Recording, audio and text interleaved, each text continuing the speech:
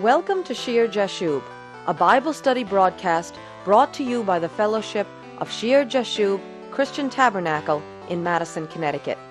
This is Patty Scalzo. Today, my husband, Pastor Greg Scalzo, will be continuing the study on heavenly authority. At the end of the program, I will be giving an address where you will be able to write to us. But for now, let's rejoin Pastor Greg as he continues his Sunday message.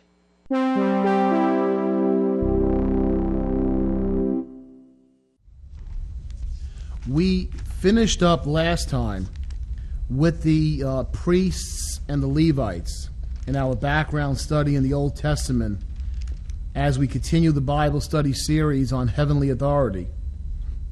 And we've seen the institutions based on lineage, the inherited or systematic authority with all its regulations for the people of Israel.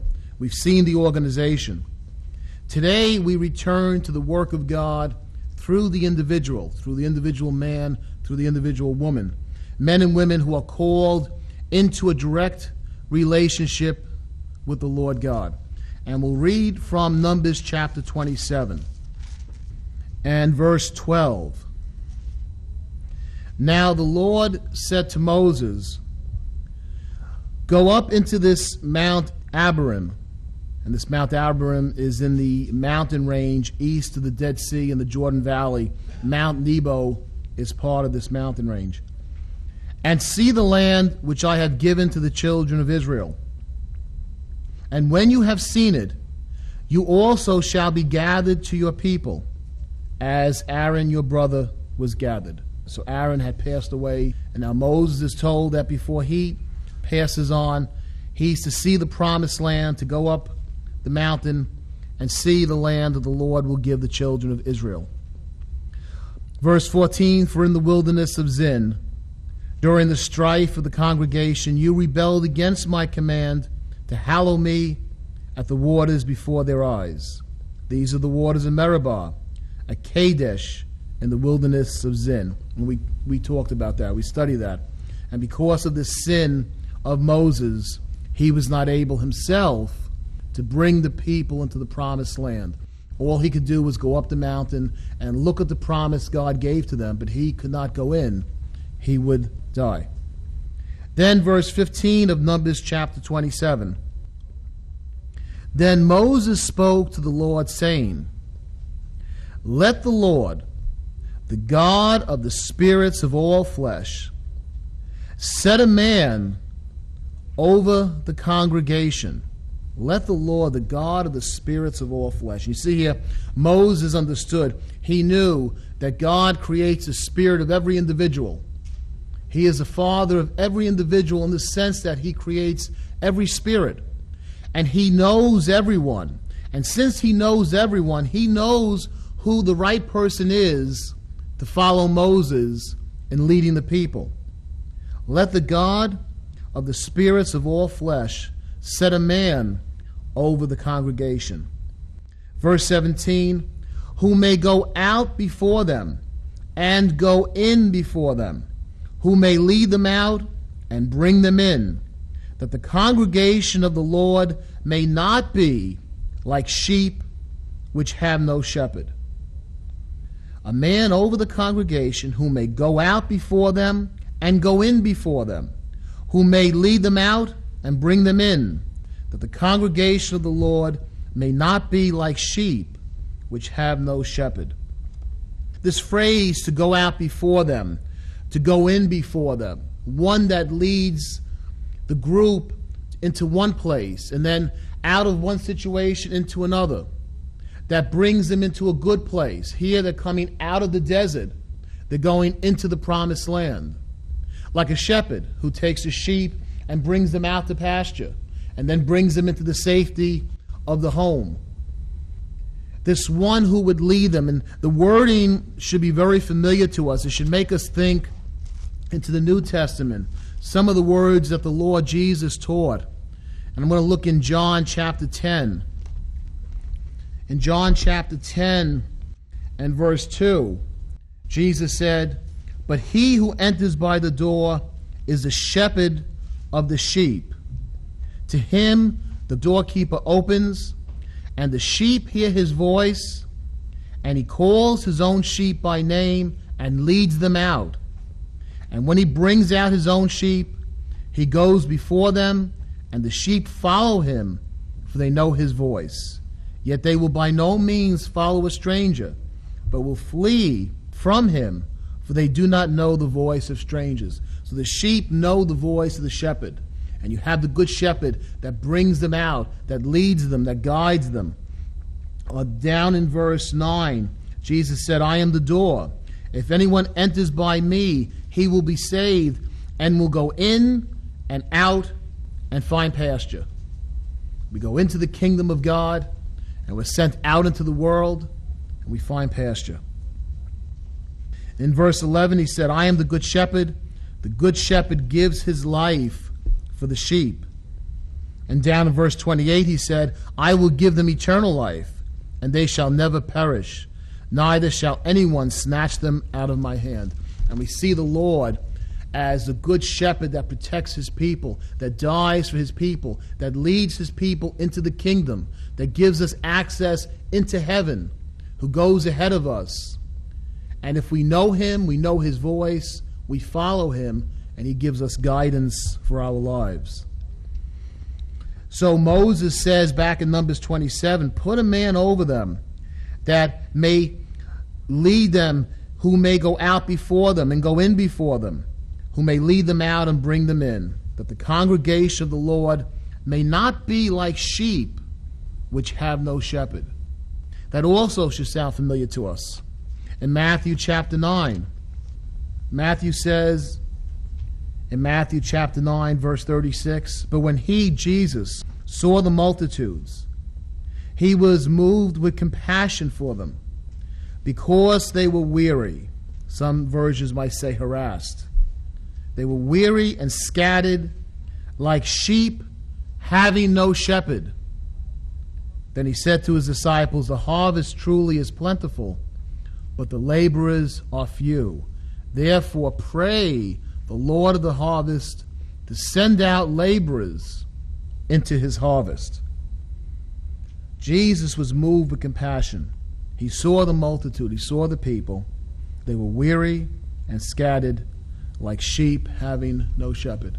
And this builds on what we learned, what Moses said to the Lord. Moses did not want to see his people like sheep without a shepherd. And that describes the condition of the world apart from Jesus Christ. The human race, in many ways, we're like sheep, and we're compared to sheep over and over again in the Old Testament and the New. And without the guidance of God, and there's only one good shepherd, the good shepherd laid down his life for the sheep. Without the guidance of the Lord Jesus Christ, without having him as our leader, and we're going to see here that Joshua is being set up as a type, as an illustration, as a symbol, as a shadow of the ministry that Jesus will fulfill. Without having the Lord Jesus as our shepherd, the human race is really weary, it's beaten down, it's harassed, it's scattered, and people are going in all different types of directions. There's a lot of busy work being done. There's just a daily work to survive, to keep ourselves going, to keep ourselves whole. There's the occupations we have, the schoolwork we do. But really, as we go about these lives, many times we live from one thing that gives us pleasure to another thing, trying to find enjoyment and entertainment or whatever. We have no guidance. What are we here for? What are we doing? Why were we born? And ultimately, where are we going? Many times those questions don't hit people until, unfortunately, they're in a funeral parlor and a friend or a family member dies, and then all of a sudden they say, wait a second, what was this all about?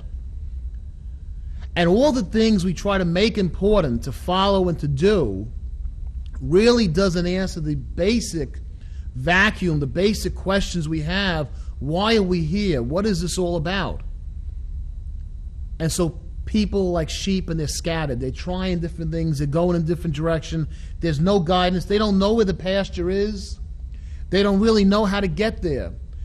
Many times we don't know what's good for us. and we wander off after other things that only ultimately harm us and kill us. And Jesus, looking out upon the human race, upon the multitude, had compassion. You almost could feel him crying for them. They were like sheep scattered without a shepherd. And he is the only good shepherd that can give us guidance and put everything in our lives aright. Give us the right priorities. Give us an answer to those deep questions. Why are we here? What is life about? Why do we have the nature we have? And ultimately, where are we going to go, Lord? What will our end be? He is the good shepherd that guides us. And as he looks out over the multitude and he sees them running about without any guidance, he said to his disciples, the harvest truly is plentiful. Look at all those people. But the laborers, those that can help to work in the field. And we go from the symbolism of the shepherd with the sheep to the farmer who works the harvest. Look at this wonderful harvest for God. All these people that have not heard the purpose of life. All these people that don't know the solution to what life's about. The harvest is plentiful, but the laborers, those that can go out and work in the field, those that will tell them the truth of God's way, they're few. Therefore pray, and we should pray. Pray the Lord of the harvest. Jesus is the Lord of the harvest, to send out laborers into his harvest, that he would raise up those who would bring the gospel, bring the word to these people.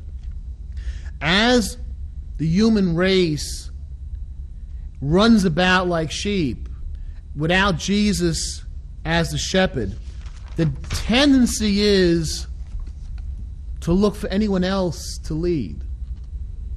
And many times there'll be false shepherds. There'll be false solutions. There'll be false religions. There'll be false teachings. People want to have someone to lead them. And those who lead them many times lead them in wrong directions. How many people idolize movie stars? They'll idolize musicians. They'll hope a politician really has the answer to their problem. Even in religion, they'll idolize or lift up a priest or a minister hoping, well, I'll follow that person.